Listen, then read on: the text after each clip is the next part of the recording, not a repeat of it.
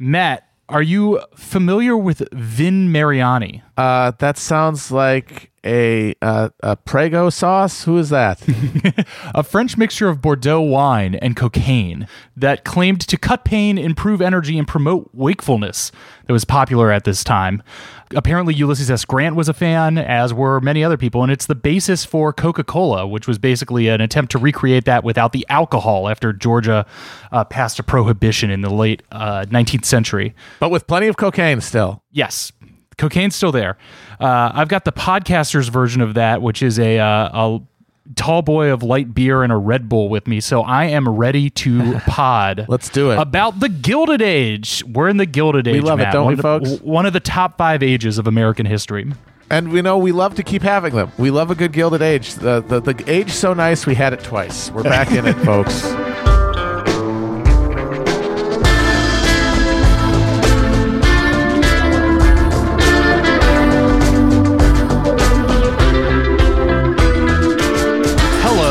And welcome to our President's Podcast, which this week I'm calling Fail to the Chief. I like that. Fail to the Chief? Let's go with that and end this whole contest once and for all. This is episode 7. Despite all my rage, I'm still in the Gilded Age.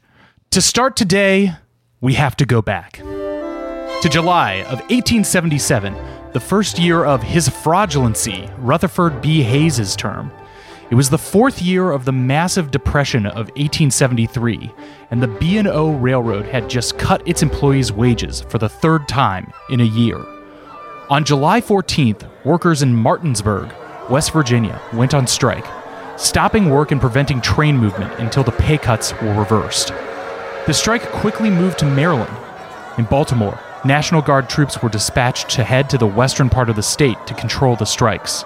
On their way to the rail depot, the 6th Regiment of the Maryland National Guard was continually blocked by strikers and regular sympathetic citizens alike until, finding themselves surrounded and outnumbered, the 6th opened fire on the crowd, killing 10.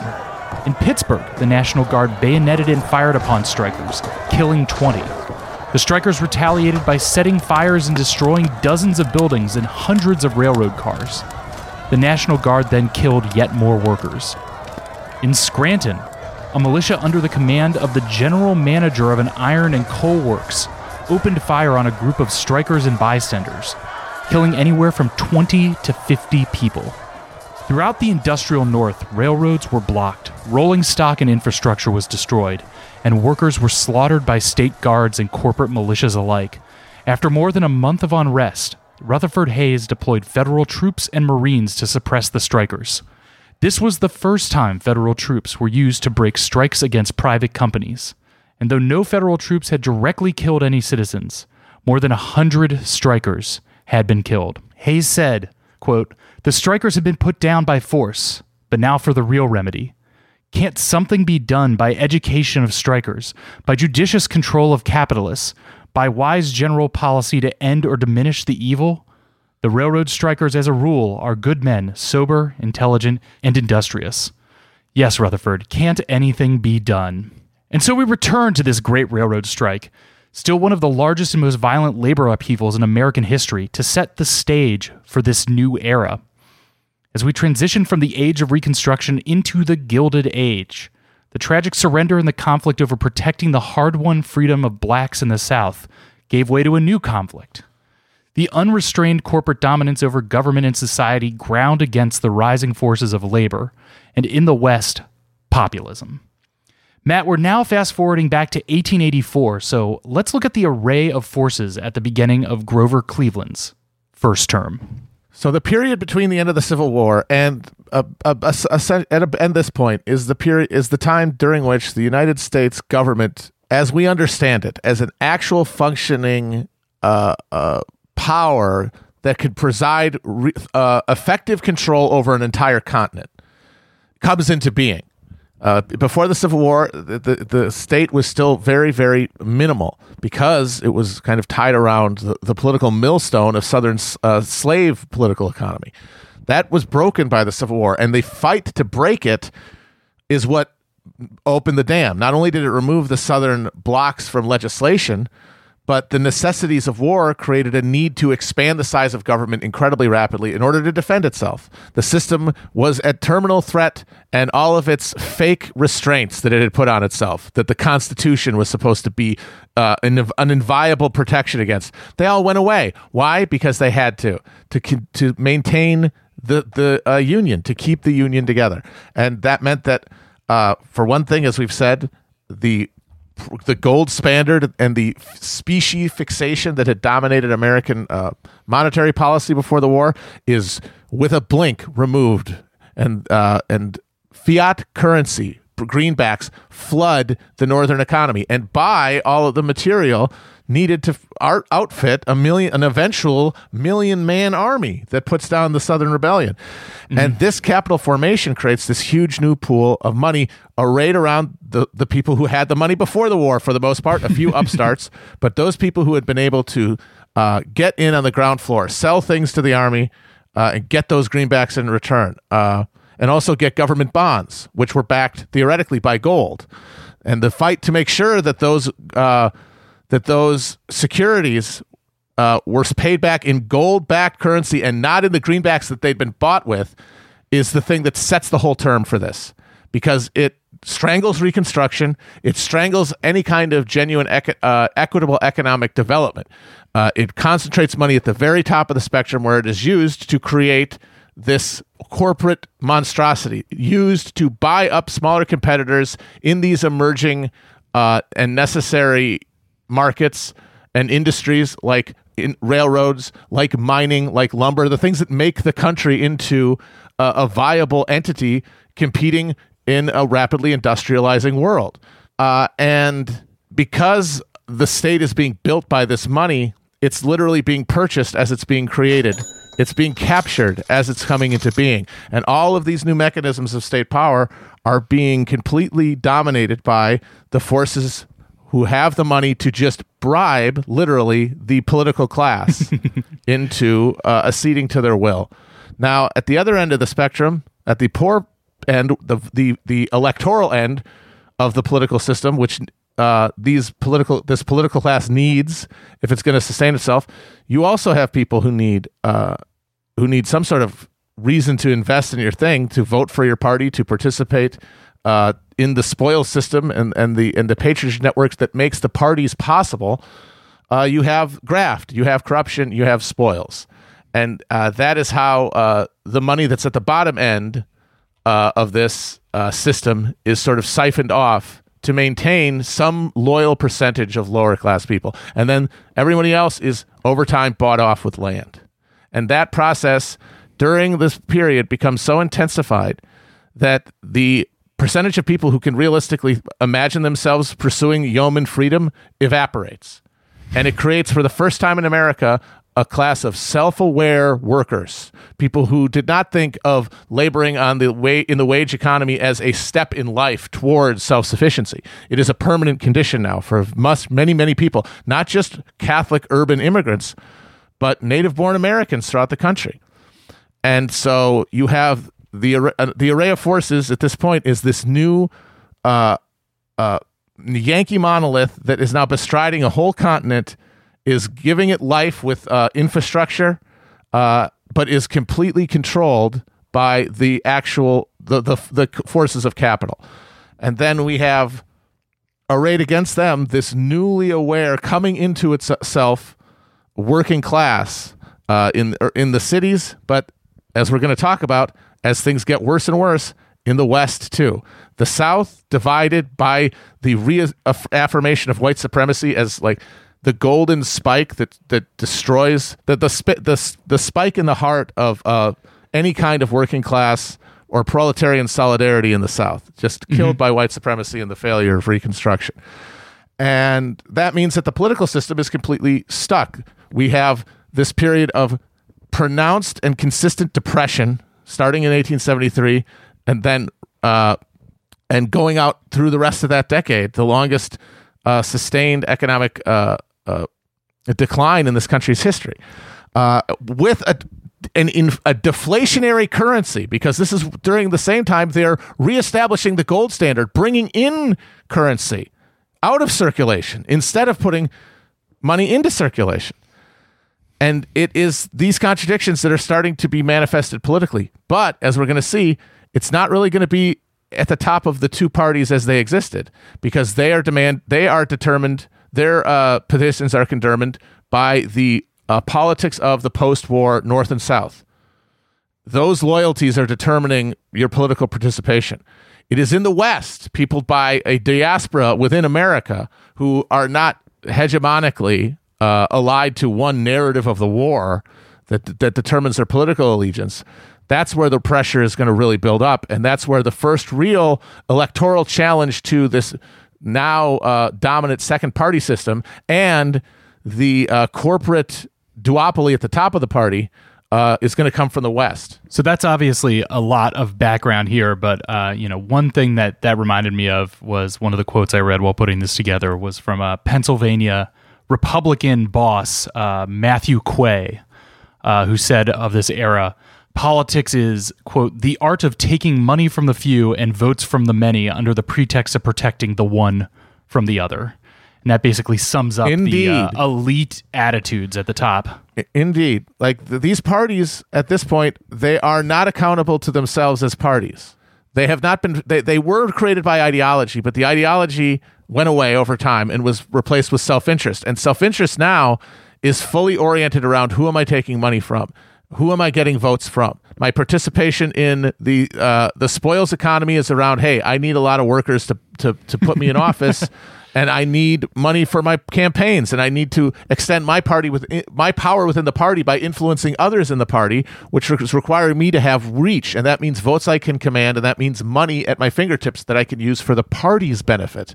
And that comes from below. That comes from the recycling of the spoils money that is put out into these cities to buy off this sliver of ward healers and like local tavern owners, mostly the petty bourgeois within the closest thing anyway that these immigrant communities have, and then trickling down to the jobs for garbage men and stuff in the neighborhoods. All of those people and people who will become federal marshals, anything through the system, postal workers, they're kicking up a percentage of their salaries to the party to build the party and build its ability to exercise power. But at the top, at the level of policy, it is all being determined by direct bribery from the new corporate power centers that have now, they are in the process of crushing the old class interests that dominated America before the Civil War, which was Northern merchant capital and Southern agrarian capital. Those forms of capital continue to exist, but the people who control it are increasingly now part of this new corporate power center. So we're moving from an era of relative stability at the presidential level to one in which these contests for power and constituencies will shake things up. The Democrats will win the White House for the first time in nearly 30 years. Populist candidates seeking to rewire the whole system will be making a serious play for the throne. And also Benjamin Harrison is there. Hey, I'm Benjamin Harrison. We'll get to him. And though reluctantly, Rutherford Hayes has fired the first shot, as it were, in the federal government's conflict with labor. But it would not be the last. This is the Gilded Age.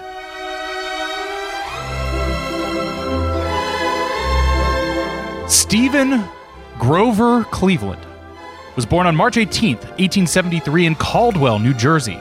He went with Grover. He went with Grover over Stephen. I mean, I guess there are a lot of Stephens, but not that many Grovers. It's like a branding thing. Like Topher Grace.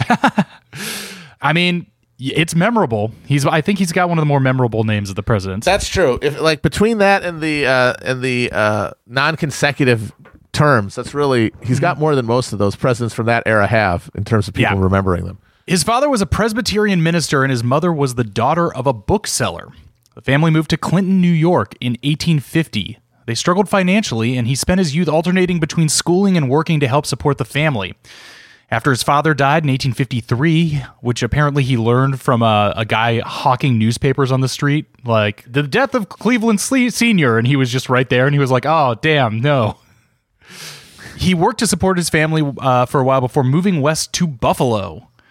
There, his uncle, Lewis Allen, a prominent local lawyer, gave him a clerical job, and Grover read law with him. Grover was admitted to the New York bar in 1859, and by 1863, he was appointed assistant district attorney of Erie County. Have you noticed how many lawyers we've got in this thing, by the way? Is that weird? It is the age of lawyers here. Lawyers sure love being president. When Congress passed the Conscription Act of 1863, rather than serve, Cleveland paid $150 to a Polish man named George Beninsky to serve in his stead. George would survive the war. Otherwise, I would say that would be a pretty big black mark in Cleveland's book, but still paying a Polish man to serve for you, not as heroic as some of these handsome general guys that we've been talking about. Yeah, that it really does show how the war is losing its valence as a political cudgel, because this guy got elected having, after all these generals, some of whom got wounded in battle, you got a guy who's like, hey, dude, you want to take this for me? I got shit to do, dude. Yeah. But I guess at least he wasn't like an active copperhead. We can give him that. That's like the thing you could give a Democrat during the war. You're not Clement Vallangingham. Cleveland made a name for himself as a Buffalo lawyer, including doing pro bono work defending some of the participants of the Fenian raids. And I know this is a long episode, but do you want to chat about the Fenian raids for a second, just as a historical anomaly? So there were a bunch of Irish immigrants who fought in the Union Army during the Civil War. Many of them hated the shit out of England and wanted to get it out of Ireland that had colonized for 500 years. And this was, of course, remember, shortly after the potato famine. Many of these people had fled Ireland because of the potato famine, which has been just an act of imperial murder by the colonial authorities. They were pissed and had every right to be. Every time an English actor would go to perform in New York on stage, it would cause a riot. Irish people would just start hitting folks with bricks as soon as the guy started singing. And so some of these veterans who fought and bled on the battlefield to free slaves they didn't really care about, frankly, because who are they to them, decided they were going to take that training they'd learned and invade Canada with the idea that if they could take Canada from Britain, they could then trade for Ireland and a colony to be named later. There were a couple of them. They were all farcical. Although one of the raids did result in the Fenians, as they called themselves, driving a Canadian militia company off the field. So they actually did win a battle before they inevitably all had to surrender, and a number of them were charged in American courts for trying to invade foreign countries without permission. Where you're not allowed to do that. It's a monopoly of force. I just wanted to bring it up because it is a very funny little eddy in American history, and Cleveland is involved. He's defending these guys pro bono, which I guess that's how you know he was a Democrat. Irish solidarity. Cleveland aligned with the Democrats in Buffalo. In 1870, he was elected sheriff of Buffalo, a position he held without much notice, though he did personally hang 2 men.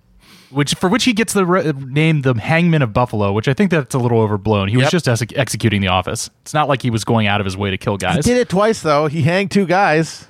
He's a literal hangman. They gave him the option, like, look, dude, you're the sheriff. You can either do this or hire another guy to do it. And he was like, it would be unseemly for me to chicken out. So he did it. Oh, yeah, I'm going to hire somebody else to get shot for me, but I'm going to do the murder myself? Wow. This sounds like just an asshole, frankly. Oh, well, we're gonna get to the canceling of Grover Cleveland later. Oh, baby, are we ever? He then returned to his law practice, where he became a prosperous, unremarkable Buffalo attorney, just like Millard Fillmore. Yeah, until 1881, when he just rides this kind of insane rocket ship to the presidency. So in 1881, sensing weakness from the particularly corrupt Republican slate for local elections, Buffalo Dems approached Cleveland to run for mayor. He agrees and was elected, taking office in January of 1882. His time as mayor of Buffalo was spent with tackling such grand issues as picking a cheaper street cleaning contractor to avoid graft and petitioning the state to install sewers at a lower price than obtained locally to avoid graft. So, cleaning up government, literally. Yeah, and this is the process that's going to be happening over the late 19th, early 20th century as the progressive era replaces the Gilded Age. Well, what is happening there is a process by which the bureaucratic state itself and like the culture around it becomes sort of self-aware, becomes aware of its own interests separate from the self-interest of the office and then the people paying them. And it begins to assert dominance over the two wings of its original influence. And that starts by the good government movement, the reform movement that swept Garfield to presidency and got him shot. Civil service reform and all of that. That is about professionalizing government to remove that popular influence from below. And what we're going to see, spoiler alert, in the progressive era is the wings being clipped on individual capital firms to do whatever they want in order to facilitate a more effective bourgeois dictatorship, effectively. This is the period when the state actually becomes a power-wielding central committee of the bourgeois, instead of just an expediter of the individual desires of every powerful interest within capitalism, which is what characterized the Gilded Age. So 1881 to 1882, Cleveland goes from lawyer to mayor. State Democrats, facing a deadlock in their nomination for the governor of 1882, see Cleveland's anti-corruption work in Buffalo as impressive and use him to break the tie. The state Republicans, still being split between stalwarts and half-breeds, are unable to field a competitive candidate, and Grover becomes governor of New York in 1883. There, he continued his anti-corruption push, alienating the old Tammany machine, but making inroads to the new reform Republicans, embodied by a young hotshot named Theodore Roosevelt.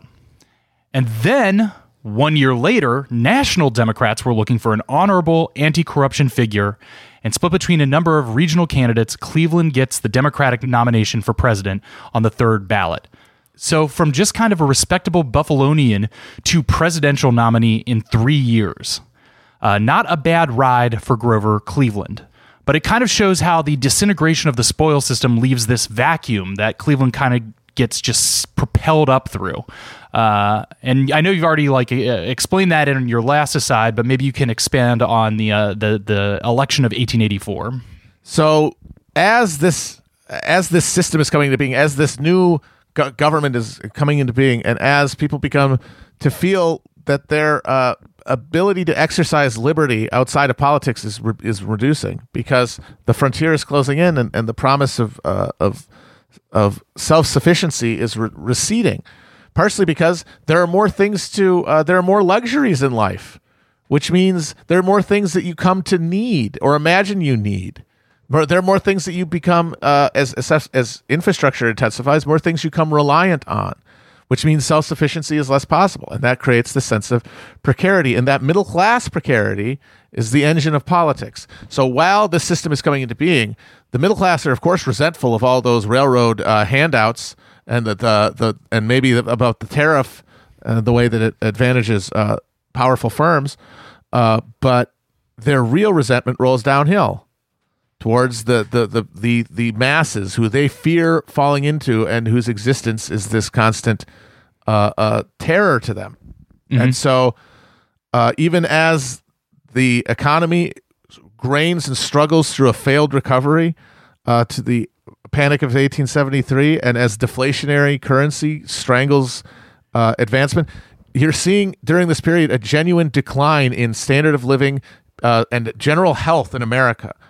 And this is all stuff people notice. And so since both parties are completely controlled at the top by this new corporate order, and therefore can't do anything about the currency, or won't do anything about actually allowing government to actively help people, then all it can do is find someone else to blame. And especially among northern middle-class people who determined these elections during this period, it's the grubby urban hordes with their hands out who are the danger. And since there is no real welfare state at this time, the closest thing is the spoils system.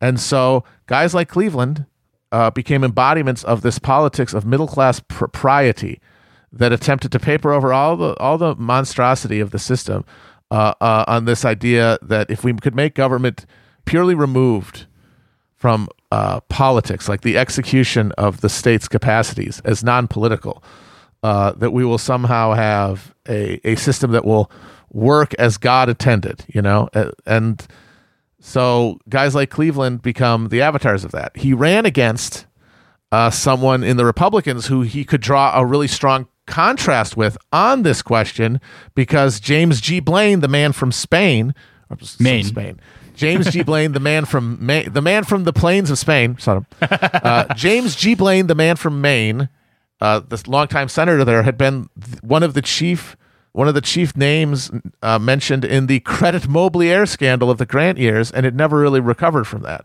Even though he had come around on civil service and stuff by this time, and was trying to look like a reformer, people remembered him as a crook. And then he couldn't even lean into being a crook to try to get those northern urban votes because of the scandal involving one Samuel D. Burchard, who at a speech that was attended by Blaine claimed that the Democratic Party stood for rum, Romanism, and rebellion. That's my favorite Pogues album. And it became a huge scandal that made it impossible for Blaine to make up any urban support.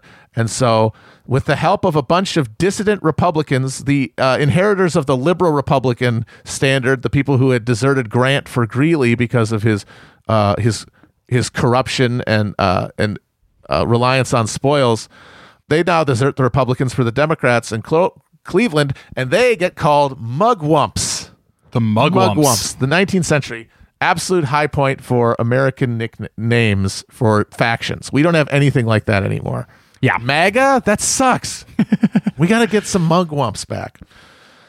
And there is also, this is one of the rare Victorian era elections that features tabloid scandal in the form of Grover Cleveland's acknowledged illegitimate child with Maria Halpin, which led to Republicans chanting "Ma, Ma, where's my pa" at rallies. And then we have the election.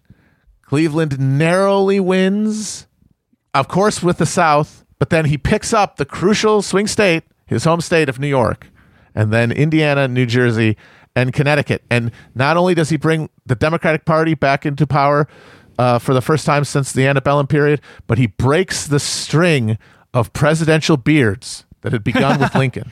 He does have a big stash, though. It had been all beardos. And you know what's interesting is that's the only time there's ever been a bearded president. That bearded bracket between Lincoln and Harrison. Yes. Who he defeats, when he comes.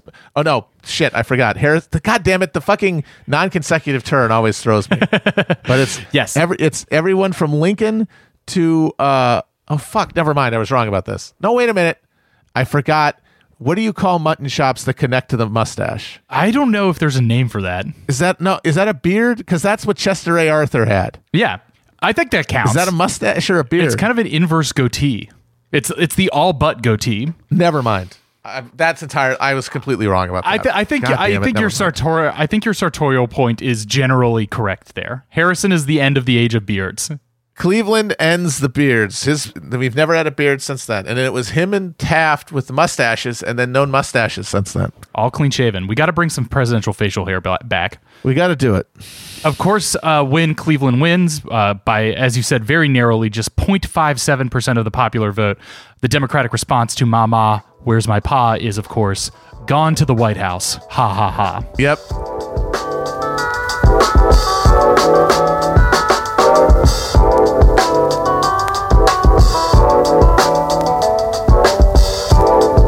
And so, Grover Cleveland, first Democrat president since the 1850s, enters office. In office, Cleveland continued to pursue his good government policies, as well as standard Democrat policies of small government, low tariffs, and the gold standard. So, like, as part of his good government and small government reforms, he was able to shrink the number of federal employees by simply refusing to restaff departments that had swelled with political appointees, that sort of thing. That kind of sets the standard for Cleveland governing by saying no. His attempt to lower the tariff was based on the belief that government revenue should not be foisted onto the people, especially when the government was running a surplus. And finally, on silver, Cleveland opposed the hot-button issue of bimetallism, the idea that money should be backed by both gold and silver, which would expand the money supply and facilitate payments for the generally less affluent South and West. This was like the issue in economic policy in the 1880s, but we'll get to bimetallism more in a second. Matt, can you help me parse the Cleveland ideology for a bit? So there's one thing that is going on here, which is corporate domination of this new form of government. The people within it totally prostrate before this new spigot of fucking money that's just redetermining their entire relationships. But these people also believe things. They believe they're doing things for greater reasons than that, and that is ideology.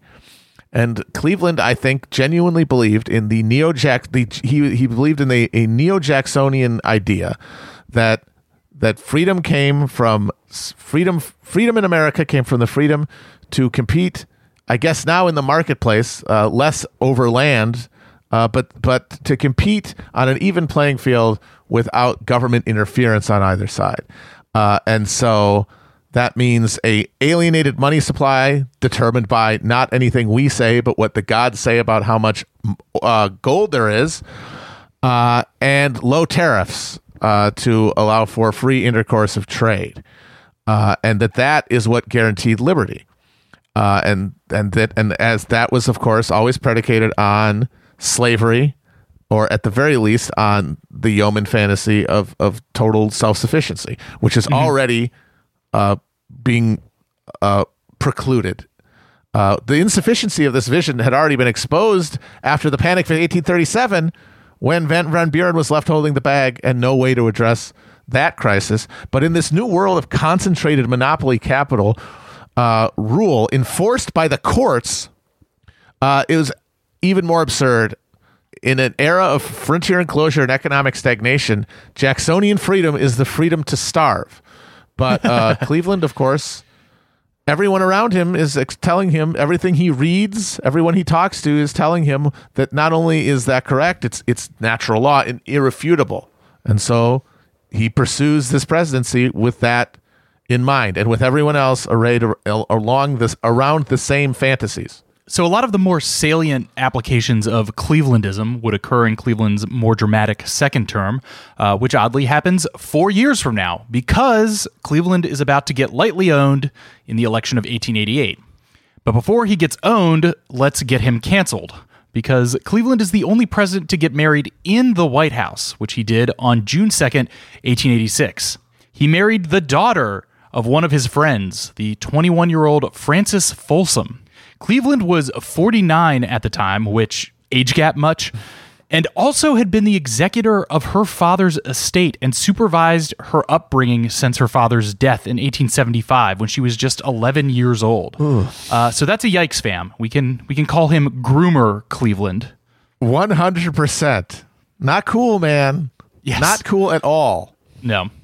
But it is one of those like 19th century things where I guess everybody around him was like, yeah, this is fine. This is normal. It's how it's done. But honestly, it seems like they had fun. Upon leaving the White House in 1889, Frances, now Cleveland, told the staff, quote, "Take care of all the furniture and ornaments in the house, for I want to find everything just as it is when we come back again." And when asked when that would be, she responded, 4 years from today, which, shot called, they did.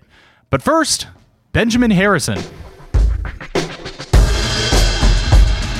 For 1888, the Republicans once again returned to their reliable well, a handsome general, though this time they wisely shifted one state over from Ohio to Indiana, for former Senator and Civil War General Benjamin Harrison, plus the grandson of William Henry Harrison, so a little vindication for the Harrison family in the White House here.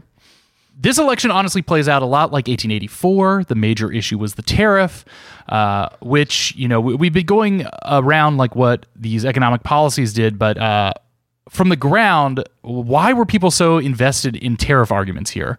I know we've been talking about the tariff since like Madison in the War of 1812, but perhaps you can elucidate it more in the industrial context. So your stance on tariffs in America was determined by your proximity to the burgeoning industrial economy.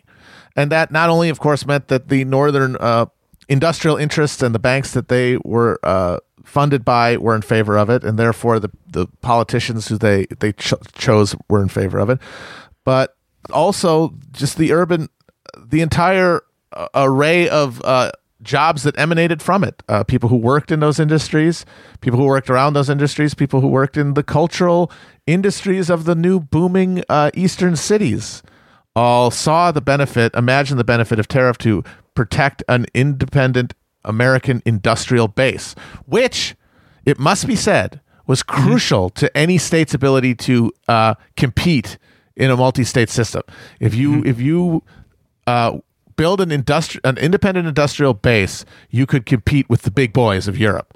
That is the main distinction between the United States and Latin America, which after World War II, all attempts to create industrial bases in Latin America were annihilated from without, and the Volcker shock helped put a stake in their heart for once and for all.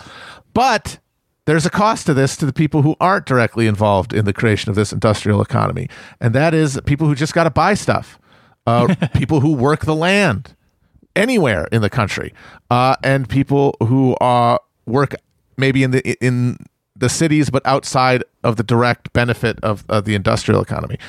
And there's a good quote from the Indianapolis Sentinel in 1888 that said that a vote for Republicans was a vote for cheap whiskey and tobacco, dear clothing and food and shelter, the indefinite perpetuation of war taxes in time of peace, for the benefit not of the public treasury, but of monopoly.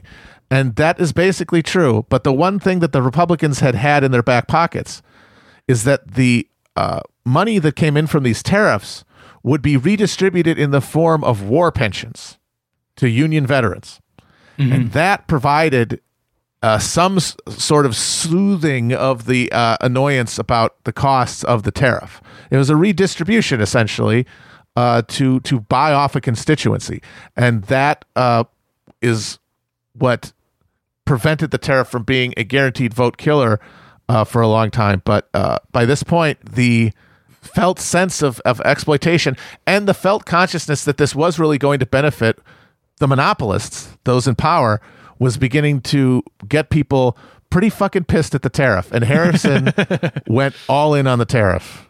He went go long. I'm going to hit you at the post on the tariff. So Harrison pursued an active campaign, particularly in his home state, and was able to eke back Indiana and Cleveland's home state of New York.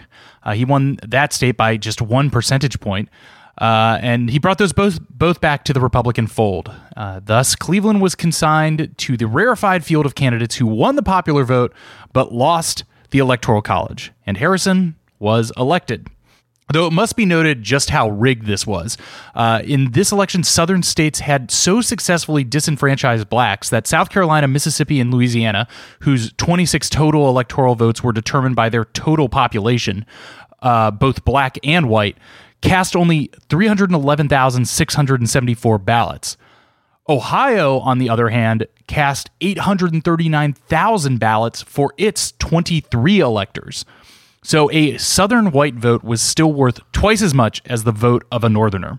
Ain't never been a democracy. Now, I'm going to super speed round Harrison's background because he's another one of these cookie-cutter handsome generals guys.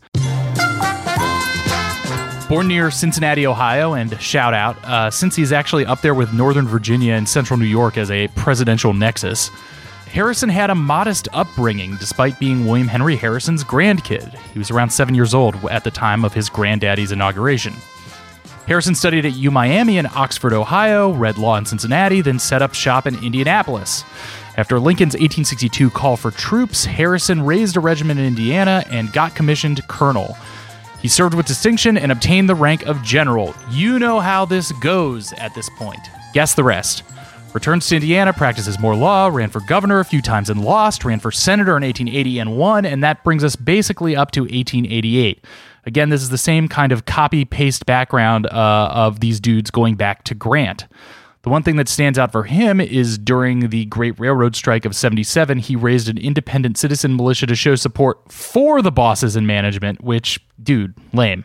So Ben Harrison and the Republicans are back in the saddle, and they get busy. Enacting so many of their agenda items with attendant spending, this Congress becomes known as the $1 billion Congress. They pass a lavish pension program for Civil War veterans, as you were just alluding to, the McKinley Tariff, which jacks up the tariff to an average of 50%, and they passed the Sherman Silver Purchase Act and Sherman Antitrust Act, two stops to a growing force in U.S. politics. And now it is time to talk about populism. Woo! Okay, here's where the fucking dam bursts. We have this political stalemate at the national level between the Democrats and Republicans who presiding over this economic crisis period with this lockstep resistance to inflating the money supply, reducing the power of the trusts, the monopolies, or doing anything really to intervene with the rapid depletion of the American dream. Now, the enduring legacy of the Civil War and its cultural imprint means that in the West, in the North and South, even as this pain is being felt, it's still only being able to be expressed through this broken stalemate between these two parties that are organized around symbols around white supremacy and the lost cause in the South, and around the heroic sacrifice of the Civil War, traitorous Southern Robinism and rebellion, as was said. Those things determine political loyalties. But in the West, a relative melting pot within the country of people from other parts of it, new political formations are emerging among the last people to try to make a go of genuine self-sufficiency, the self-sufficiency that the Republicans had promised in 1860 with their vote yourself a farm promise. Now, in the East, you're seeing a rise of labor militancy. You see things like the Great Railroad Strike. You see the emergence of the Knights of Labor, an early attempt to create a national, if not a union, a national political organization for workers. In the West, there isn't as much direct confrontation with the state, but there is also a lot of anger and resentment at this new system because these farmers who are trying to make a go of it in the West are having to contend not only with weather, but with the fact that they are not free. They are burdened by two significant types of debt. One is to the local railroads, which are at this point controlled by a series of geographically determined monopolies that dictate their own rates for transporting crops, which the farmers need to pay for if they're going to be able to sell their produce profitably. And some carriers give preferential rates to large transporters and make it up by charging more for small ones. And they feel the farmers feel that pinch. They also, many of them work on a crop lien system. That means that they are borrowing for the materials that they need to make a crop and then having to pay it back at the end of the year, maybe. And if the harvest isn't good enough, owing money instead of being able to make money, leaving them in debt to the merchants who had supplied them credit. This all led to a political alienation and a organization that happened in the West outside of the two-party system, because those parties did not really have the institutional influence that they had farther east. It started with mutual aid in the form of the Farmers Alliance, which was founded in Texas in the late 70s as a cooperative that helped farmers avoid being ruined by these forces by piling up their collective produce and helping one another, cooperating, as it were. And these Farmers Alliance became the basis for a political organization that began running candidates throughout the West, trying to make inroads into particularly the South, and also to make connections to the labor movement. There were attempts to try to actually fuse this growing organization with the Knights of Labor, and that didn't go through, but there was a recognition that they were part of a common struggle against monopoly, and that led to a coming together in 1888 in St. Louis, a national convention that had farm activists from across the West, Knights of Labor, anti-monopolists, greenback parties, all of the people who had been cast off from the machinery of the two parties, coming together to try to come to a political platform. Its demands included the nationalization of the railroads and the democratic fixing of rail costs. It called for a system of sub-treasury warehouses for the mass storage of agricultural produce to prevent the fluctuations of the market from destroying small farmers. And they called for what they said was a second declaration of independence. They wanted, of course, a huge loosening of the monetary system in the form of, if not bimetallism, just fiat currency, and also the abolition or at least direct election of senators. And this all led to a convention in 1892 in which the Populist, or People's as it was known, party was formed. And it was formed around the Omaha platform. And it involved all of those demands: single terms for presidents and vice presidents, the secret ballot, nationalizing telegram and telephones and the postal service, also the introduction of a graduated income tax, and of course free coinage of silver. And that party in 1892 succeeded in getting 11 House seats, electing several governors, electing state legislatures, and it ran a presidential candidate, a former Greenbacker, James Weaver. He won 4 states in the West with 22 electoral votes. And they were able to elect senators from state legislatures. And that was the pressure that finally burst from the West and started to upend the Eastern consensus. And that is why you get things like silver coinage and the Sherman Antitrust Act to begin to accommodate this new political force. So the $1 billion Congress does these things, passes the Sherman Antitrust Act, the Sherman Silver Purchase Act, which is not quite bimetallism, but at least expands the monetary supply with a large purchase of silver. The one thing Benjamin Harrison was sympathetic towards but couldn't get past was civil rights. He proposed a federal elections bill to protect black votes in the South, as well as a constitutional amendment to bolster the mostly overturned Civil Rights Act of 1875. But the Democratic victory with Grover Cleveland generally seemed to signal that Reconstruction was a dead letter. The constituencies in the North had faded. The South was firmly in the hands of the Bourbon Dems.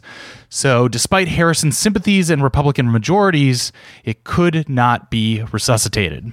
Do you care to expand on this, Matt? So the Republicans had fixed their efforts in trying to secure black rights after the Civil War on the ballot and the courts. Black rights in the South would be protected by the franchise and your ability to seek redress in court. But it turns out that if that is not defended at some point by the government and by a citizenry that's able to depend on a landed base for their communities that can assert political power, that's actually going to end up being a dead letter.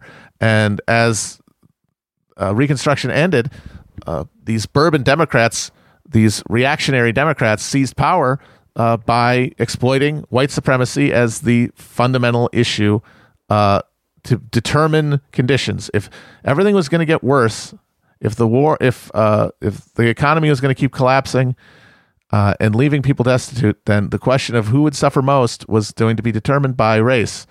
And that meant that the former slaves had to be kept into a condition of absolute prostration before the law so that their labor could be fully exploited at every point. And the only remedy that Harrison, who wanted to resuscitate black republicanism in the South, if for no other reason than it could maybe get them some votes and win them some power, was to try to change the ballot in the South by pushing the federal election bill that would have taken control of elections away from the states and put them under the oversight of the federal government, which we've never done. That has never happened. That's why we have such a maddening checkerboard electoral system, is because it was in the interests of Southern power to maintain their influence after coming back into government following the Civil War, to avoid that sort of federal oversight, because it's at the local level that this white power was really being exercised, and so it needed to be protected there. And this bill was defeated. Why? The Senate. If you were going to guess by the Senate, you were correct. The world's most deliberative body, filibustered and allowed to die. Why? Because Western Republicans were looking to the South to get votes for the Sherman Silver Purchase Act, and Northern Republicans needed some Southerners to pass that tariff. And so, even though black suffrage may have been a sentimental and to some extent a practical goal of the Republican Party, without influence in Washington, without power in Washington, black political interests would always be sacrificed on the altar of compromise within the constitutional system. Other interests would always outweigh it. And meanwhile, the courts, the federal courts, of course, at the local level, the courts have been taken over by the Democratic Party. But at the federal level, the courts, which had been given these post-Reconstruction amendments to defend black rights with, were busy using those amendments to articulate a concept of corporate personhood that would determine America's legal relationship to private capital ever since. And this is part of that process whereby these institutions of government take power unto themselves outside of democratic accountability in order to better manage this new unwieldy government structure. And one of the chief and first abstractions was to the courts, where, safe from popular pressure, a ideologically curdled concept of freedom, of all those words in those post-Reconstruction amendments, was codified into a law that not only refused to extend meaningful liberty to former slaves, but actually codified segregation in the form of the Plessy versus Ferguson decision. Right. And when they did rule on actual civil rights legislation that was passed by Congress, it was to declare it unconstitutional and to bar the federal government from protecting black rights.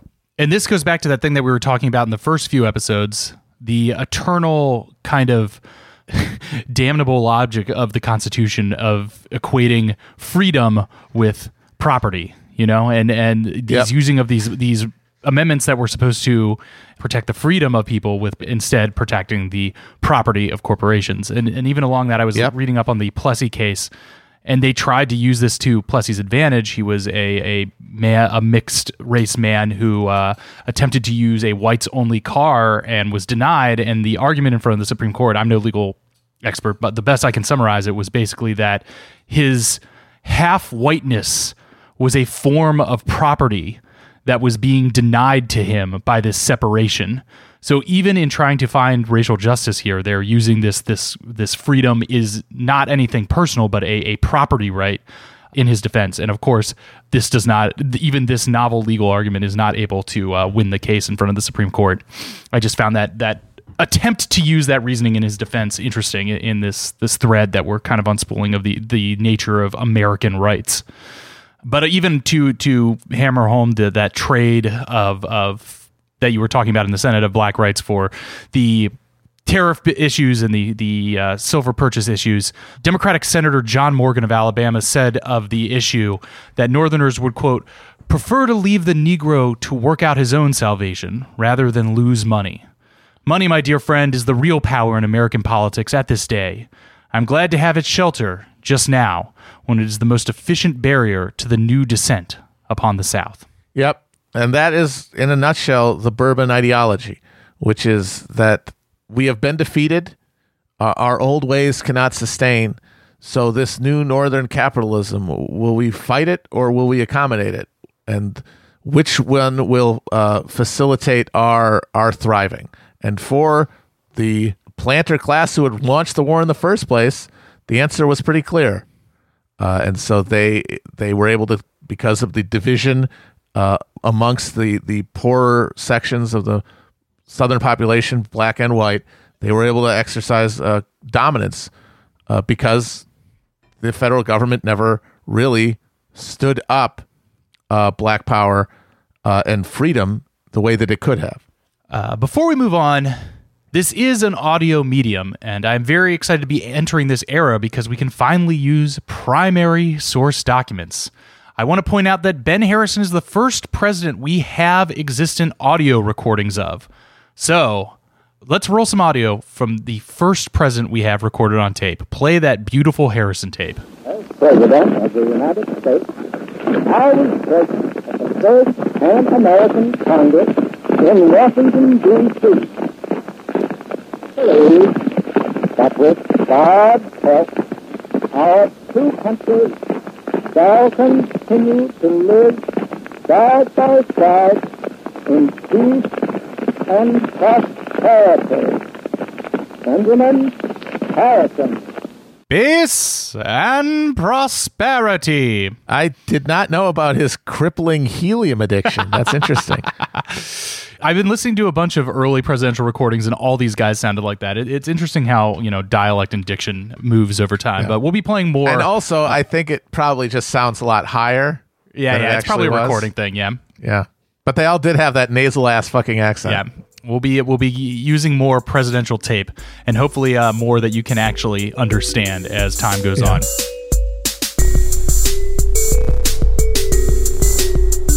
Anyway, the election of 1892. 1892 is a rematch, baby. Grover's back, and now Harrison is defending the title. Cleveland, like most Democrats, was firmly against the sky-high tariff and the dastardly emergence of silverism. In 1891, Cleveland had written an open letter against silver, which propelled him back to the top of his party, and the Democrats nominated him on their first ballot. Exacerbating the collapse in constituency for the Republican economic agenda was the rise of populism in the West, and the Populist Party candidate John W. Weaver ended up winning the 4 Western states, as Matt said earlier. Finally, Benjamin Harrison's wife died of tuberculosis just a few weeks before the election, leading both candidates to suspend campaigning. The sources that I read referred to this as one of the most somber elections that anyone can remember. Everybody just kind of silently in mourning to the president's departed wife casting their ballot. No real hullabaloo. Cleveland was also able to mobilize energies against the seemingly pro-business actions of the billion-dollar Congress, telling a Madison Square Garden audience, quote, "Scenes are enacted in the very abiding places of high protection that mock the hopes of toil and demonstrate the falsity that protection is a boon to toilers." In the end, Cleveland fairly sailed to a second term, winning his third straight popular vote total, though each one had been a lower total than the previous. And just an interesting historical parallel I was thinking of, it's not unimaginable for Trump to pull what I would call the inverse Cleveland, losing 3 straight elections popular votes by increasing numbers, but then serving 2 non-consecutive terms, which is a good uncut gem style parlay bet I would make. I want the non-consecutive terms with the popular vote losses with the increasing vote totals. This is my fucking way. This is how I win. I think you might get it. I think you might. That would be big money for me, but a dark irony of history repeating itself. I mean, you can't afford not to make that bet. Yeah. Considering the odds you get. So, on to Cleveland 2, the Grovering. In a complete reversal of 4 years earlier, the Democrats now sweep back into office, taking the executive branch and both houses of Congress, a level of control the party had not held since 1856. Republicans were aghast at the reversal. John Hay referred to Cleveland as, quote, "that fat and fatuous freak." And so the Democrats set to work, showing the country the wisdom of their economic... Oh, no, wait. There was a massive economic panic in 1893. Oh, shit. Ah, damn. He's kind of getting Fillmore'd here. Yeah. Like most of the panics in the 19th century, this one sprang from desperate sources but followed a similar pattern. A crop failure in Buenos Aires caused a tightening of European credit. The financial collapse of the Philadelphia and Reading Railroad that year signaled the collapse of yet another one of these speculative railroad bubbles of the 19th century. And with signs of trouble, there was a rush on banks and gold. In 1893, 360 banks closed, 119 railroads went into receivership. Total business failings mounted to more than 15,000. It actually is. You said he Fillmored it. I think you meant Van Buren'd it, and Van Buren. He was his own Jackson Van Buren because that middle Harrison term is a fluke. Like he won the popular vote that year, Mm-hmm. So it is like 2 terms to do your fucking gimcrackery, and then the fucking bill comes due in the 3rd term, and he was unlucky enough to not be chilling out at the Hermitage because he had to come back, and so. After having left office in good odor, even if he had lost, he spends his 2nd term just becoming everyone's least favorite guy, just failing completely to match the moment, and as a result, putting his entire project into complete disrepute, and the greater project of laissez-faire governance into disrepute. I read one account that described him, a contemporaneous account that described him as seeming like a harpooned whale, just limping along to death in his 2nd term. Yeah, and it has to be remembered that Grover Cleveland is one of the dumb presidents. Like they do have various mental faculties, various talents. Some of them are just sort of blockheads, and Cleveland is one of those. Not like a Van Buren, who is like a maestro, just sort of a dutiful clock puncher who kind of rose sort of without even his own effort. So when this moment came, he was completely incapable of it. And even if he had been, of course, the system wouldn't have allowed him to, because he was surrounded by people similarly afflicted, ideologically and intellectually. So all the country gets in response to this crisis is the Sherman Silver Purchase Act. Add a little bit of silver, put out a little bit of money, but that takes 15 weeks, and it takes forever. And it's obviously a watered-down version of what people wanted. And they try to lower tariffs. Oh, hey, let's lower the tariffs. At least make it cheaper to eat. But that also takes weeks, and it becomes... he repealed the Sherman Silver Purchase Act. Oh, he repealed it. What? Yeah. Why would he do that? That's because it was his ideology. That's what he promised to do. Yeah, you're right. That's amazing. I just assumed he would have tried. So he tries to repeal the Sherman Silver Purchase Act, and he does it. Congratulations. Less money in the system. That'll help. And then he tries to lower the tariff. Hey, that's the only way to, that's the only thing we can do is try to make things cheaper.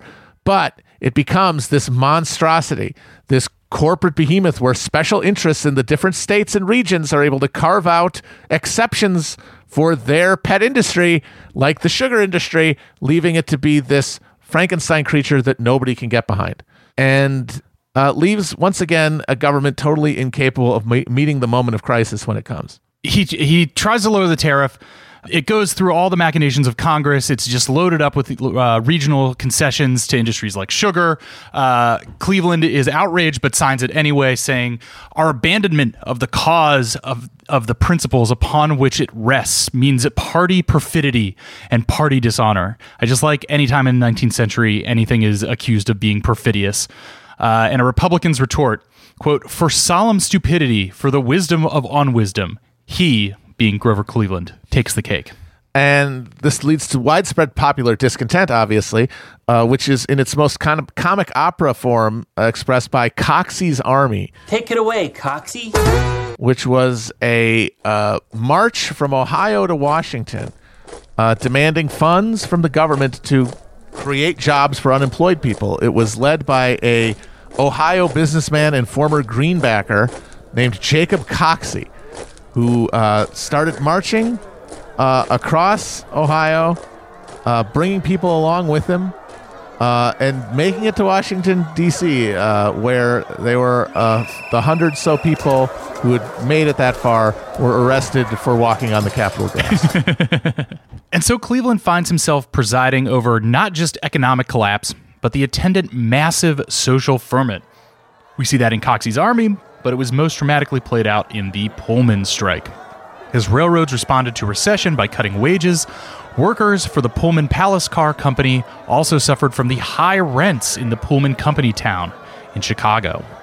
Organized by Eugene Debs and the American Railway Union starting in June 1894, as many as 125,000 railway workers across the West walked off their job rather than move Pullman cars. Cleveland and his Attorney General Richard Olney, who, it should be noted, was still on retainer with the Chicago, Burlington, and Quincy Railroad at the time he was serving. He was making more from his railroad retainer than he was from his attorney general salary. But this is not corruption. This is No. This is not like getting some Patty's cousin a job sweeping the streets. No. This is all just good business. So they obtained a federal injunction against the strikers on the grounds that the railroads hauled U.S. mail, and several of the railroads affected were under federal receivership. Cleveland, following Arthur's precedent, deployed federal troops to break the strike.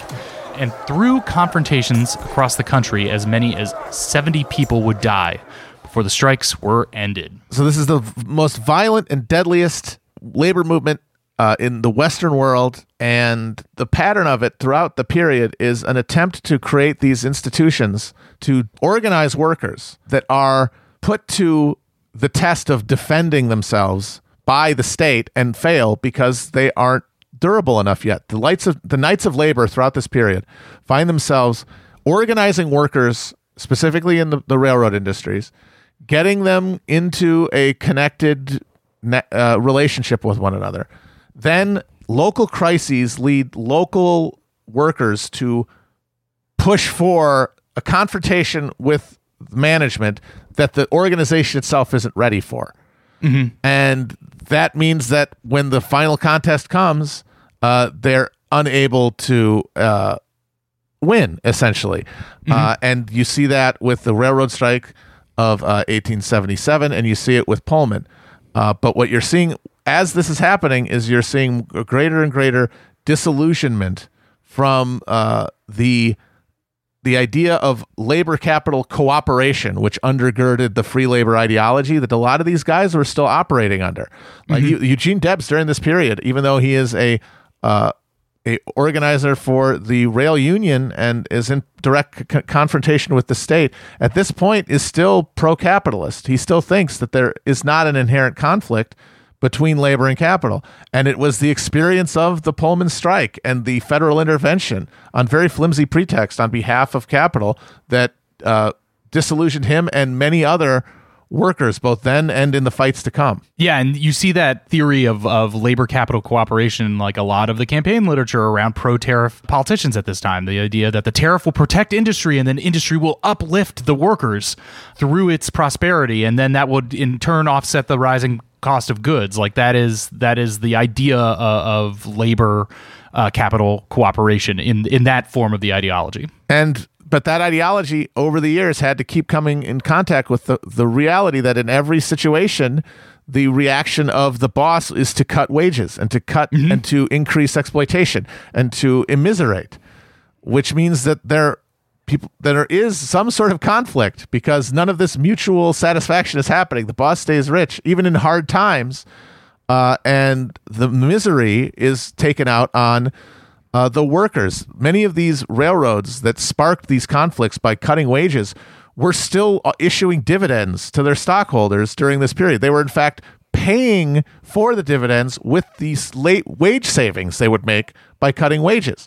And in that context, the necessity of conflict and the necessity to create a political power around class starts to take effect among a lot of these workers. And you see the beginning demands for some sort of political party that could be organized around labor. Now, this same process is happening in Europe at basically the same time. But in Europe, because of the constraints of geography and the constraints of resources, political sovereignty had just been extended to the lower classes at all. The ability to vote was finally being generalized, which means parties were being built for the first time, and they were being built along articulated class positions. But in the United States, because of, we can drop it right now, free real estate. It's free real estate. Hell yeah. Our formal democracy was expanded much earlier, and we had mass democracy by the 1840s and a democratic party that stood for that democracy. But it was a notion of democracy that had no class content to it. That was, if it did have one, it was the yeoman fantasy of self-sufficiency, which necessitates minimal government. And that ideology is at this point reaching its terminal crisis within the American political class. And Cleveland really is sort of the last figure to articulate it.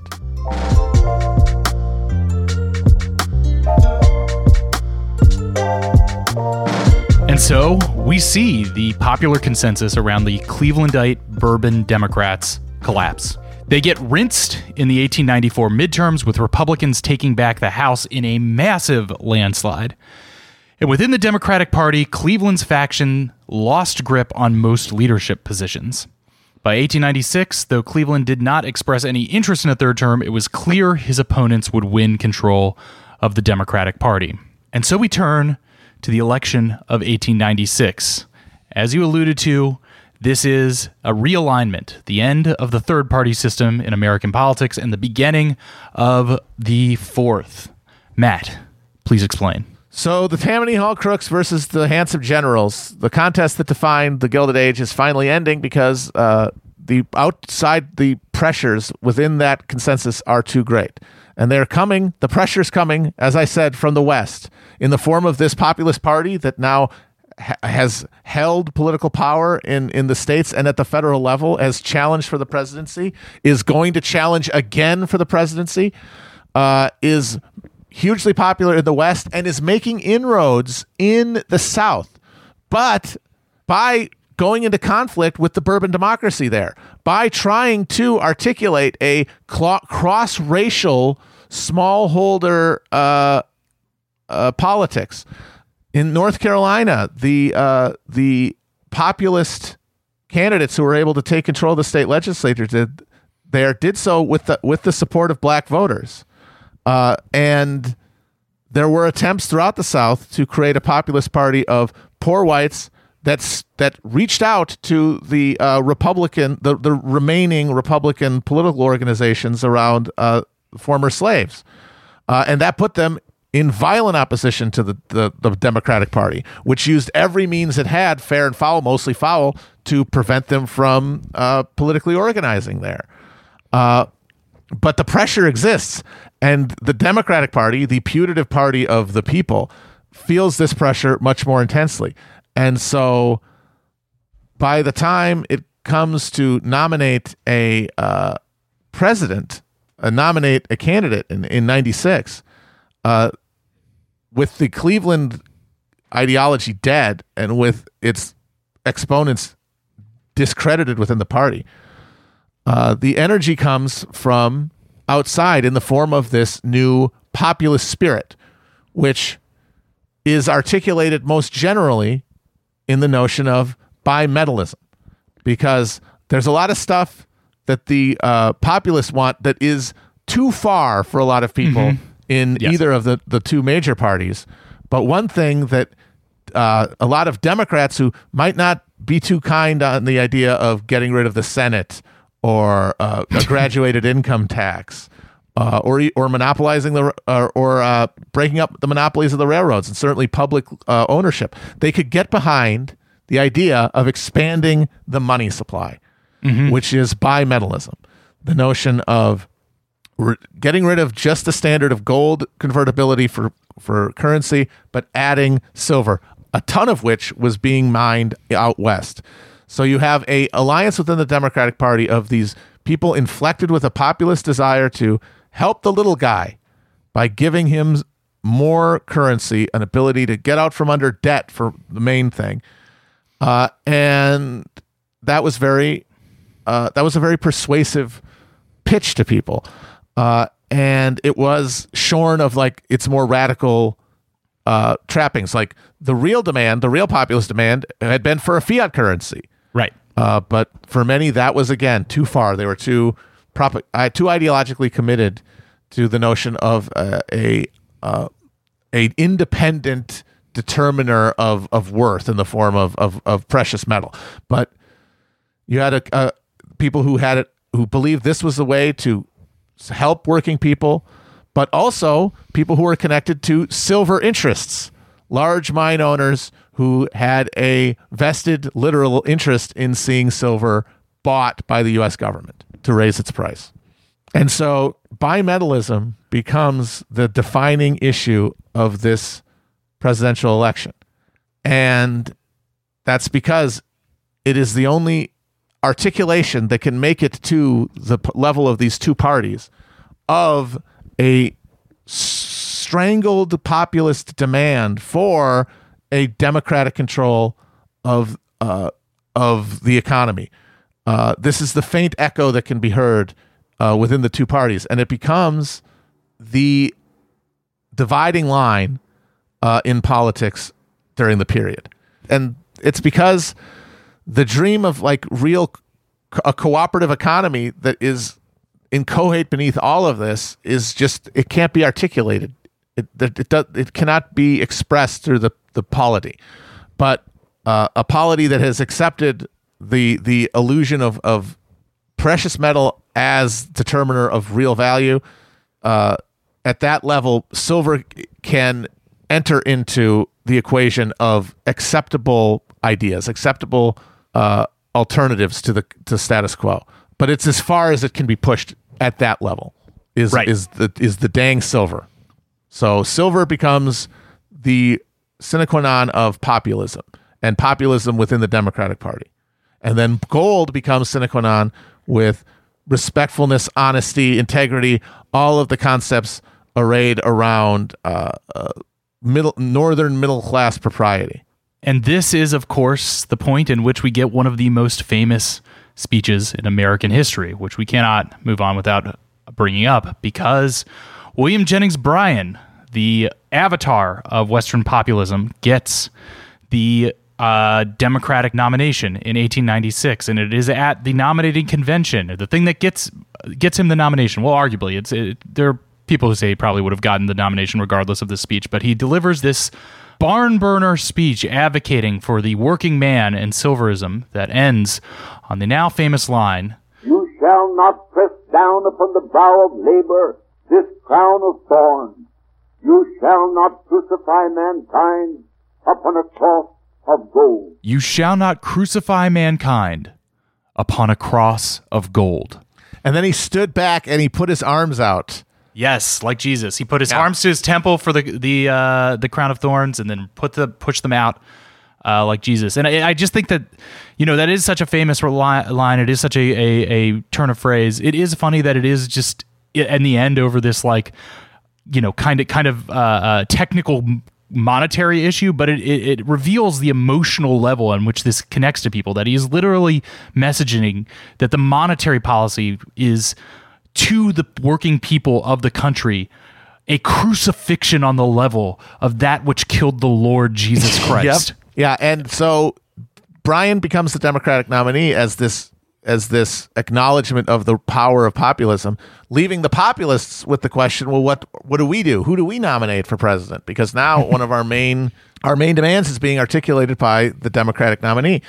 And the party was split between those who saw the writing on the wall, who saw the constitutional system as such incapable of working on anything other than a two-party system, of the third parties only being able to operate as pressure groups, which when you look at the constitutional order, first past the post elections to districts, the way that we have determined it, it really does demand two parties over time. How they are divided is a separate question, but there will be two parties in the system. So many people in the Populist Party said that they needed to nominate Bryan as well, which would, though, have undermined their position as a viable third party. And many of the people who opposed that move were those in the South who had just spent the last half a decade fighting poisonous political battles with the Democratic Party there, where it was controlled by people who had nothing but contempt for all of the populist messages, had no desire to see any help extended to regular people. And they knew that, and they had seen it up close, and they didn't want to ally with that party for good reason. But they were the minority, and Bryan ended up being nominated by both the Democratic and the populist parties. Just goes to show you what happens when you try to back a candidate seeking to overturn an antagonistic party.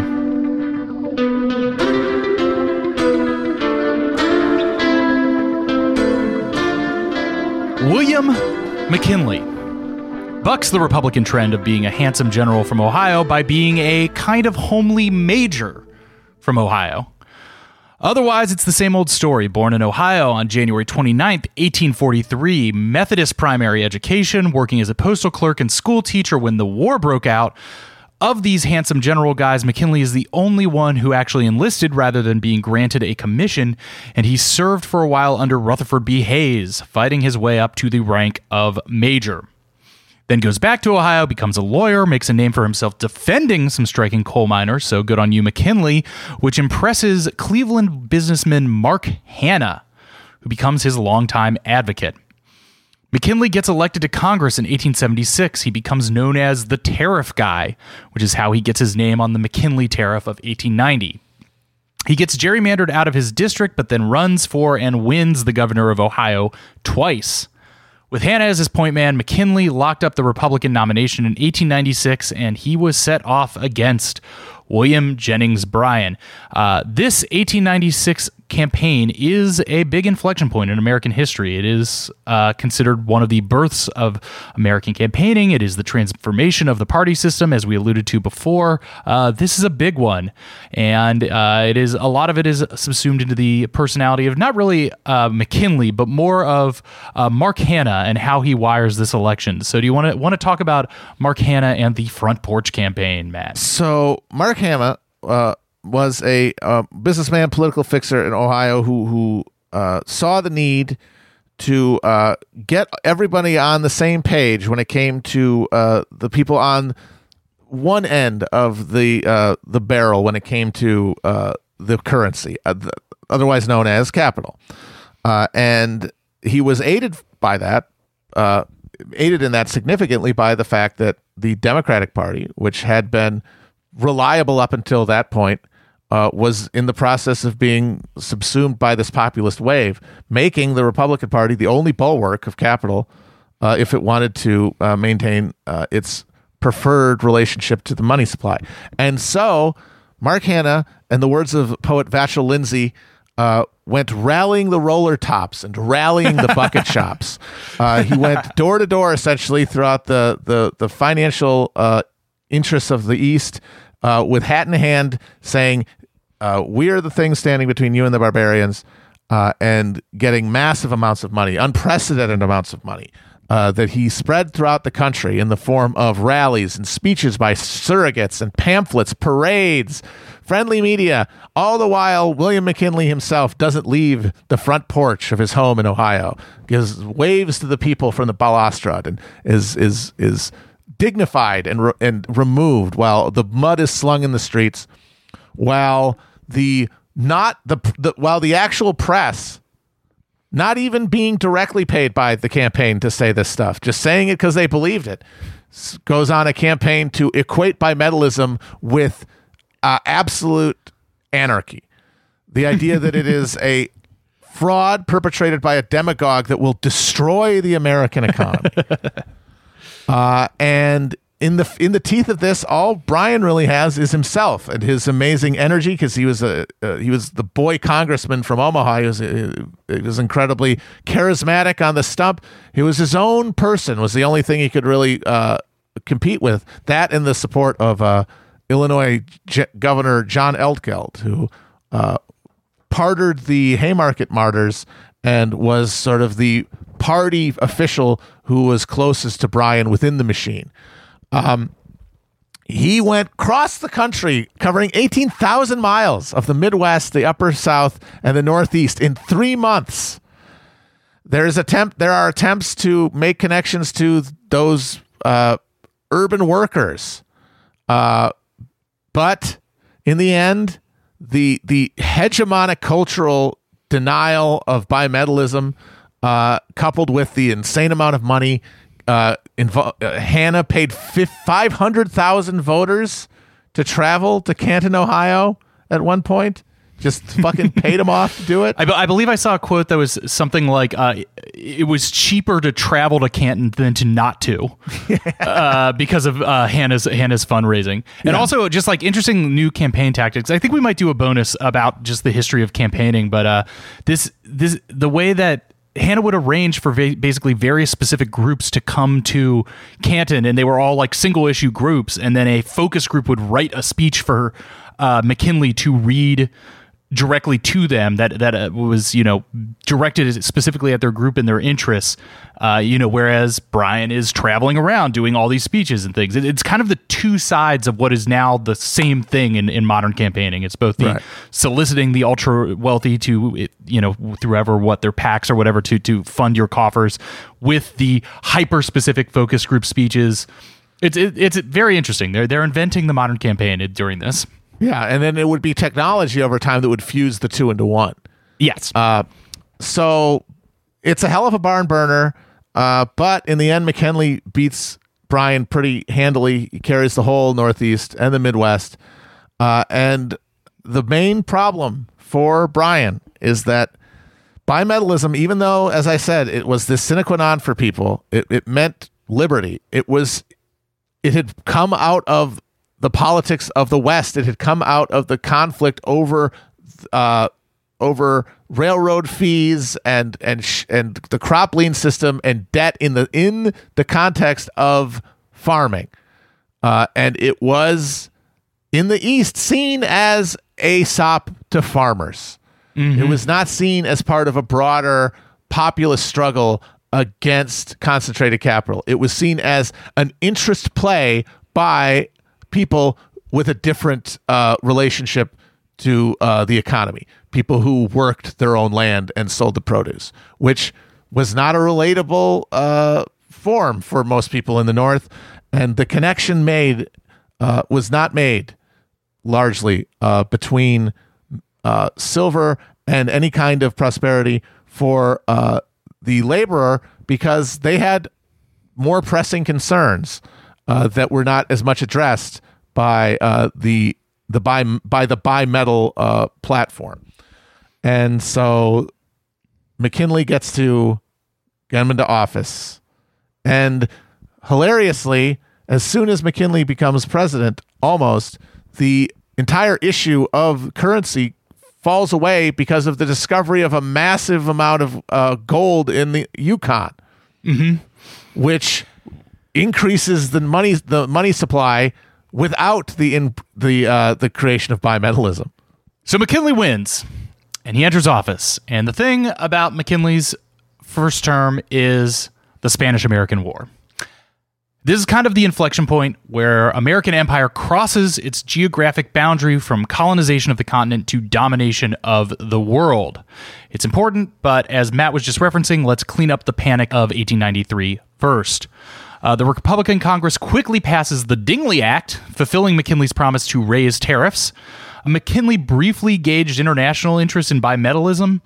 He went to the British and the French to see, like, hey, would you be interested in picking up the silver standard thing? But I thought it was very funny that the British considered it and basically went to the Raj in India and were like, hey, can we do silver here? And the Raj was like, no, absolutely, there will not be silver in India. And so the British nix it and McKinley nixes it. It's just like one of those illustrations of an increasingly international world that, like, British colonial Indian monetary policy would be one of the final nails in the coffin of silver in America. It's important to note that while it was in the capital interest in America to maintain gold as a standard, they were also constrained by the fact that the British were insisting on gold, and they were in charge essentially of the global trade nexus that the United States had to be integrated into. And so that relationship with England, I mean, it wasn't like they had to twist our arm considering who was in charge, but it was a real influence on our monetary policy. As Matt alluded to, gold strikes in the Yukon and also in Australia eased the gold supply, and by 1900, McKinley was able to sign the Gold Standard Act, moving the U.S. to a purely gold-based currency, and that was the end of bimetallism. Oh boy, well, we had a good time, huh? We got at least we got the Wizard of Oz out of it, right? Yes, exactly. 16-1, more like 16 to none. Goodbye, bimetallism. Bye. Only gold, baby, gold. It's all gold, solid gold. I love gold. So now, the Spanish-American War. Cubans had been attempting to throw off the yoke of the increasingly decrepit Spanish Empire for at least a generation. By the 1890s, the conflict had broken out into a full-on war of independence, and American public opinion increasingly favored the rebels.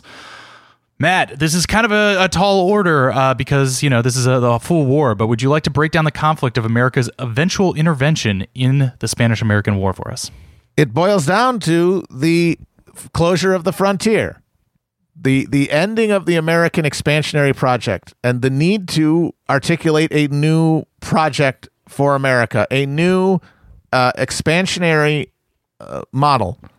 And in this case, it meant new markets. Well, that was the terminology that was often used. New markets for American goods, which would allow the American economy to expand and increase its industry, because it would no longer be constrained by the demand within the United States. It could extend its trade networks outward. And that meant by grabbing for the same spoils that the European powers were grabbing for. And so as Spanish rule in the Caribbean and in the Philippines begins to weaken under resistance from the occupants of those colonies, you have this dynamic between public opinion generated by moving stories from the yellow press about heroic rebels in Cuba, going together with the momentum of this new continental behemoth in the form of the United States, which was able to exert a power that nothing in the surrounding area could compete with, asserting itself beyond its borders. And McKinley, just an old fuddy-duddy from Ohio, has no interest in the war. He believes the Washington shit about don't get into foreign entanglements. Hey, remember the whole thing is we are not an empire. We don't go. We don't go to other places seeking monsters to destroy, as John Quincy Adams said. But expansion is built in at as fundamental a level as all of those ideas, which means that it is determinative. And so, thanks to elite pressure in the form of the emerging corporate power of America and the popular demands of people whipped into a frenzy by the romance of rebellion, the explosion of the USS Maine in Havana Harbor, cause unknown to this day, leads McKinley against his own judgment to declare war on Spain and say, if in the course of liberating any of these countries, we get to hang around, maybe be in charge a little bit, don't mind if I do. I have a good quote from McKinley here, because one of the first acts of the war was a kind of decisive naval battle in the Philippines, and America quickly took over, dominating that region. And this was McKinley kind of reasoning out. This is McKinley as like Bilbo Baggins in the Fellowship of the Ring, kind of being like, why shouldn't I wear it one more time? McKinley, when I next realized that the Philippines had dropped into our laps, I confess I did not know what to do with them. And one late night it came to me this way. 1, that we could not give them back to Spain. That would be cowardly and dishonorable. 2, that we could not turn them over to France or Germany, our commercial rivals in the Orient. That would be bad business and discreditable. 3, that we not leave them to themselves. They are unfit for self-government, and they would soon have anarchy and misrule over their worse than Spain's wars. And 4, that there was nothing left for us to do but take them all, and to educate the Filipinos and uplift them and civilize and Christianize them, and by God's grace do the best we could by them, and our fellow men for whom Christ also died. Why shouldn't I keep it? I don't feel like parting with it. It's mine. I found it. It came to me. What? Way to go! Thanks, Billy. That's really thoughtful of you. Yes, and this is, you see here, a mental razor moving, gliding effortlessly to sea, destroying all of the things that thought it believed in by syllogism because of forces that he believes to be in control of. I'll also say of McKinley's foreign policy that the Boxer Rebellion happens during his term. And as part of that, a group of missionaries get holed up, of American missionaries get holed up in Beijing. And McKinley decided to unilaterally send 5,000 men to relieve the missionaries in Beijing during the Boxer Rebellion, which I only bring up because I think that is kind of one thing to bookmark in the kind of accruing of these unilateral executive actions to deploy troops around the world. That'll become more important as we develop the security state in the 20th century. Watch this space. Yes. The election of 1900 is largely a replay of 1896. McKinley easily gets the Republican nod, although this time he's foisted with a new running mate, as his previous vice president had died. His new running mate is one Theodore Roosevelt. And the funny thing about Roosevelt as Veep is he basically got the gig just because of how much he was disliked by Thomas Platt, the boss of New York's Republican Party. Platt was not a fan of Roosevelt's good government reform efforts and pressured McKinley to take him on as Veep as a way to marginalize him in politics. Let's see how this plays out. Otherwise, William Jennings Bryan runs again for the Democrats, and the result is largely the same, though this time McKinley picks up a host of western and mountain states that Bryan won in 96. Tough luck, Bryan. The full dinner pail. That's what won McKinley his reelection, is that, yes, because they found some gold and the real business cycle kicked in or whatever, McKinley was able to preside over relative prosperity as the depression eased, and he campaigned on the slogan of the full dinner pail, which tells you that apparently guys carried around their dinner in pails back then, which doesn't sound very appealing. A box has a lid. A pail is just opened. Well, Why they would called you carry them your dinner in that? They called them lunch pails. Lunch pail right. player. I'm thinking of one of those like boxes with the dome lids that kind of. Oh, you're right. I don't know. Yeah, but why would you take a lunch pail? Makes sense because you got to take your lunch to your job. Or are you taking your dinner? You're having. See, that's the thing. Why are you putting your dinner in a pail in the first place? I don't know. One of those 19th century things, like marrying a girl that you raised from age of 11. Yeah, exactly. Yeah, I love grooming my dead friend's daughter while eating from my full dinner pail.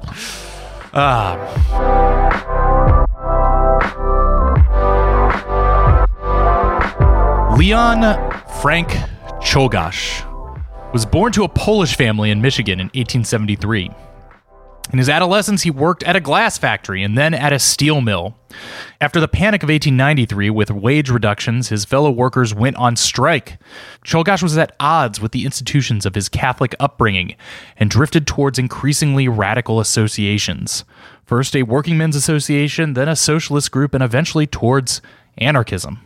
Matt, what's going on with anarchism in 1900? Well, during this period that the working class is articulating itself into unions and political parties, or groups within political parties, as it was here, there are more radical elements, as there always are, who see these accommodations as insufficient to the moment, and the need for more radical action.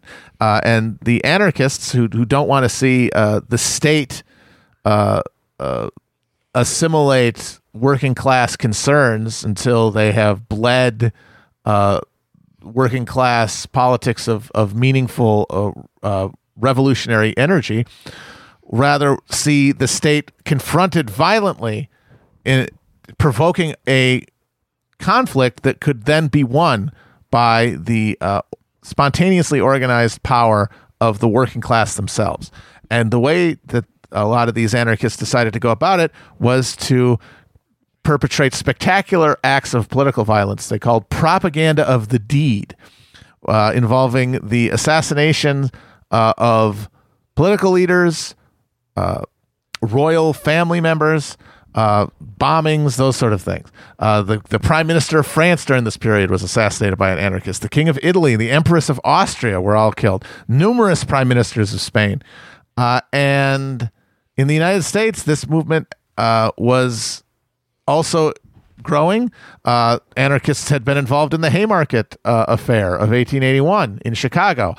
Emma Goldman was a prominent anarchist during this period. There were anarchist newspapers, and there were groups around her who were organizing and trying to push for a confrontation, final confrontation between labor and capital. And Czolgosz fell into the stream of anarchism and saw Emma Goldman speak at a rally and was very impressed. And he attempted then to insinuate himself into the anarchist scene in Cleveland where she was. But he gave off bad vibes. Yes. Very much as how Charles Gattu, the assassin of Garfield, was asked to leave a free love colony because he was weirding people out.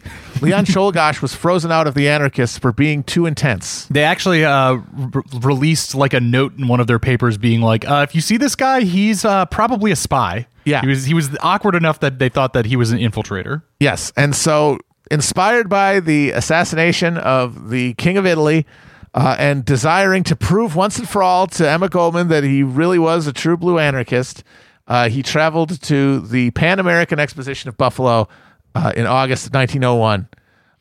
He got into the reception line at the Temple of Music.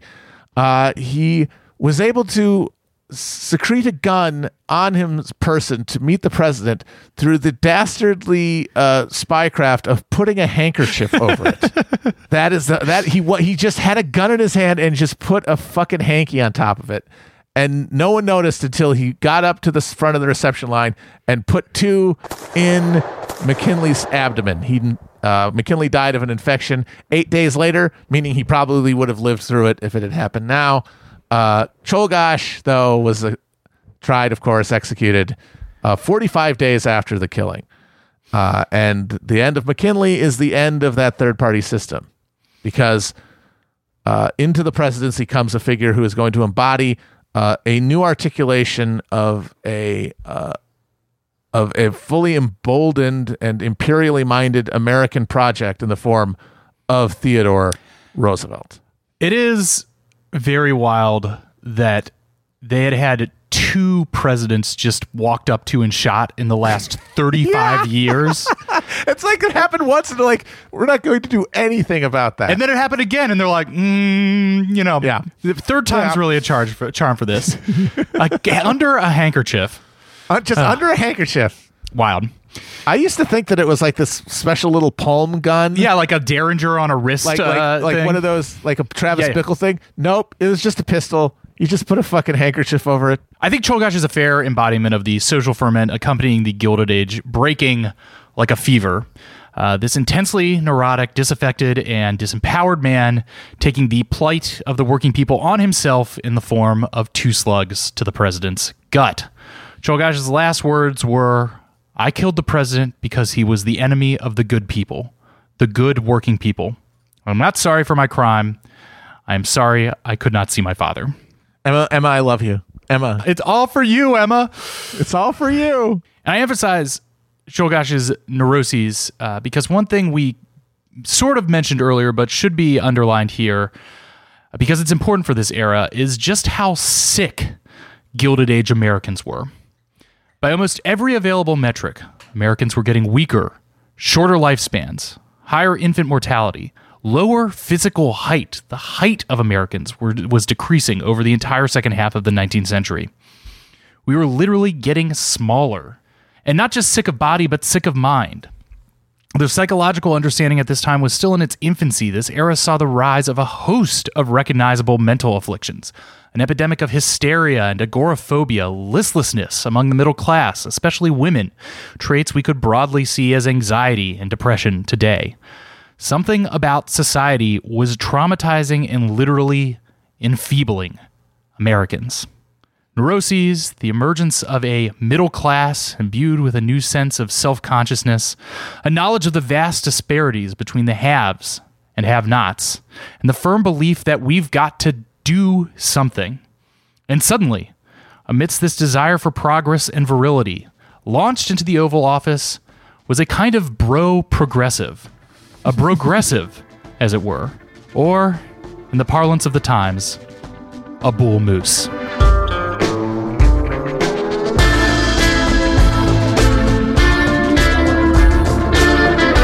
Hell of Presidents is produced by me, Chris Wade, with our co-editor, Nick Quaz. Our theme music is by Nick Diamonds. Additional music this week by Jesse Robertson, whose music you can find at xhappydaggerx.bandcamp.com. as well as Justin K. Comer and Alec Musial. Our show art is by Branson Reese. Join us next week for the Jock, the Judge, and the Poindexter.